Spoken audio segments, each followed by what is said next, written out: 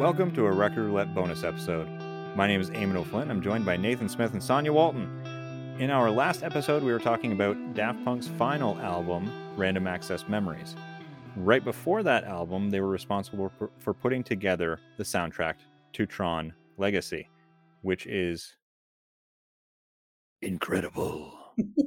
It's one of my favorites, and it made me wonder, what's your favorite soundtrack, Nathan? My favorite soundtrack of all time is the Dave Chappelle Block Party soundtrack. And the reason, I think the soundtrack is great, but That's a good one. for me, the thing that really elevates it above other soundtracks, and there are a lot of great soundtracks to choose from, but it's what that soundtrack opened the door to, where prior to that, I was not really at all into hip hop or rap music. I was familiar with it, obviously, but I didn't like it because it felt very overproduced and plastic. But I was into a lot of really early blues music, like acoustic blues from the 20s and 30s and the Mississippi Delta stuff. And I always sort of thought that, well, why isn't rap seems to be or hip hop seems to be born from the same kind of struggle. Why does it not sound as raw and gritty as that? And I thought, okay, well, they've, grown up and they're rich and they're kind of just overproducing everything. And it's never connected with me. When I saw Block Party, that was the first time I've seen hip hop sort of done in a way that felt organic and raw, and it wasn't slickly produced, and they're singing live and their voices are cracking sometimes. There's all sorts of sort of ad libs on stage and almost backup vocals, and the roots were the live band. And it was visceral. It felt almost like punk, not the same musical style, but the same kind of energy. And I was just completely blown away. And then to see the people that were in that crowd and how much they were connecting with it, I'm like, oh, so Mos Def, I got to check out Mos Def. I got to check out Talib Kweli. I've got to check out the Fugees, who again on album sounded very slick. There was elements there that I appreciated, but not to the degree that I did in the movie and on the soundtrack. Dead Prez, even Kanye West. I wasn't really a big Kanye fan, but when I saw him do Jesus Walks with the high school band kind of marching down, playing the boom, boom, boom, boom, boom, boom. And it's he's going for it. And he just sounds very, very energetic, very raw. Mm-hmm. That was sort of opened a gateway to a whole other exploration of hip hop music that I still enjoy now quite a bit. And I think actually in a lot of respects, present day hip hop is sort of more imaginative and more creative than a lot of, guitar, drum and bass kinds of groups. And had it not been for that movie, I'm not sure I ever would have discovered it. And if I did, it certainly would have come much later. So I really enjoy the soundtrack, but I'm especially grateful for what it allowed me to discover as a result. All right, Sonia. Mine is not as deep as that. That was deep. Well, yeah, right, you've lowered our expectations. Okay. The pool is about 2 feet deep over here.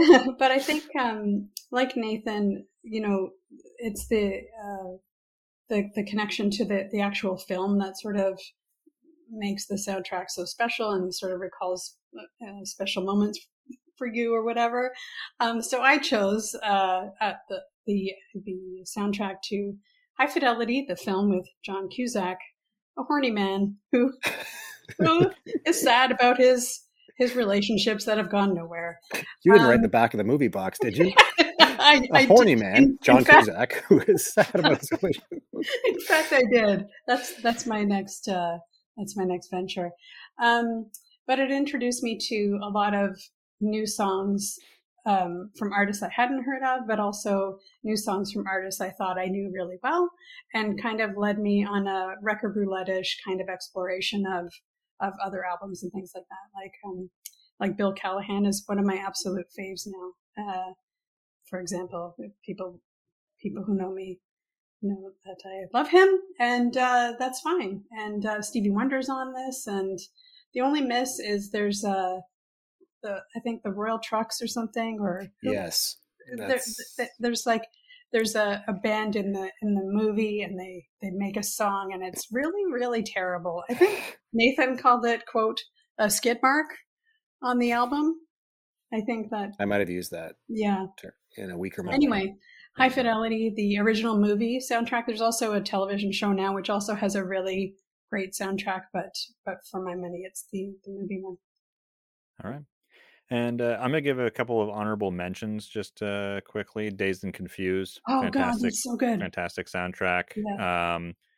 may surprise you, but The Waterboy, incredible soundtrack. What are some of the selections on that? It's all like CCR and stuff. It's like Born on the Bayou, yeah, and like yeah.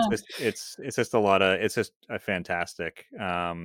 But I listened to that a lot when I was younger because I just happened to have it for some reason. Like I can't remember why we had it. Daft Punk's Random Access. Was this a Columbia House mistake? Like probably. And then Last of the Mohicans, but I feel like that's maybe more of a score than a soundtrack. I don't know. There's a fine line there, but it's just incredible. And you can also find there's some really great performances on YouTube of people like playing that with just a guitar by themselves and stuff. Just incredible stuff. But my pick is the one I already mentioned in this episode, which is the Tron Legacy soundtrack. And the reason why is if you were to make a Tron movie, who better to pick to do the soundtrack than Daft Punk? People who have for at that point a decade and a half, 2 decades, had been pretending to be robots. It was such a perfect thing. But what makes it amazing to me is they're working with an orchestra and they're working with a composer, and they kind of mashed up their style with this kind of more classical style, or this more like movie soundtrack, movie score kind of style, and it just works. Like, I don't even know how to explain it more than just saying like it does probably a better job of telling the story of the movie than the movie does of telling the story of the movie. You can get almost as much. I mean, the movie itself is not a great, it's a visual spectacle, but it's not the greatest movie of all time. But the soundtrack delivers almost as much emotional punch as the actual movie, and it's just incredible to listen to. So highly recommend it to everyone. Do you have a favorite soundtrack? Tell us all about it on Twitter, Instagram, or Facebook at RR Music Pod. Oh, and don't forget to listen to all other episodes. You can find them on Apple Podcasts, Spotify, or wherever you find your favorite podcasts, or listen at recordroulettepodcast.com. Music in this episode is from Lemon Music Studio.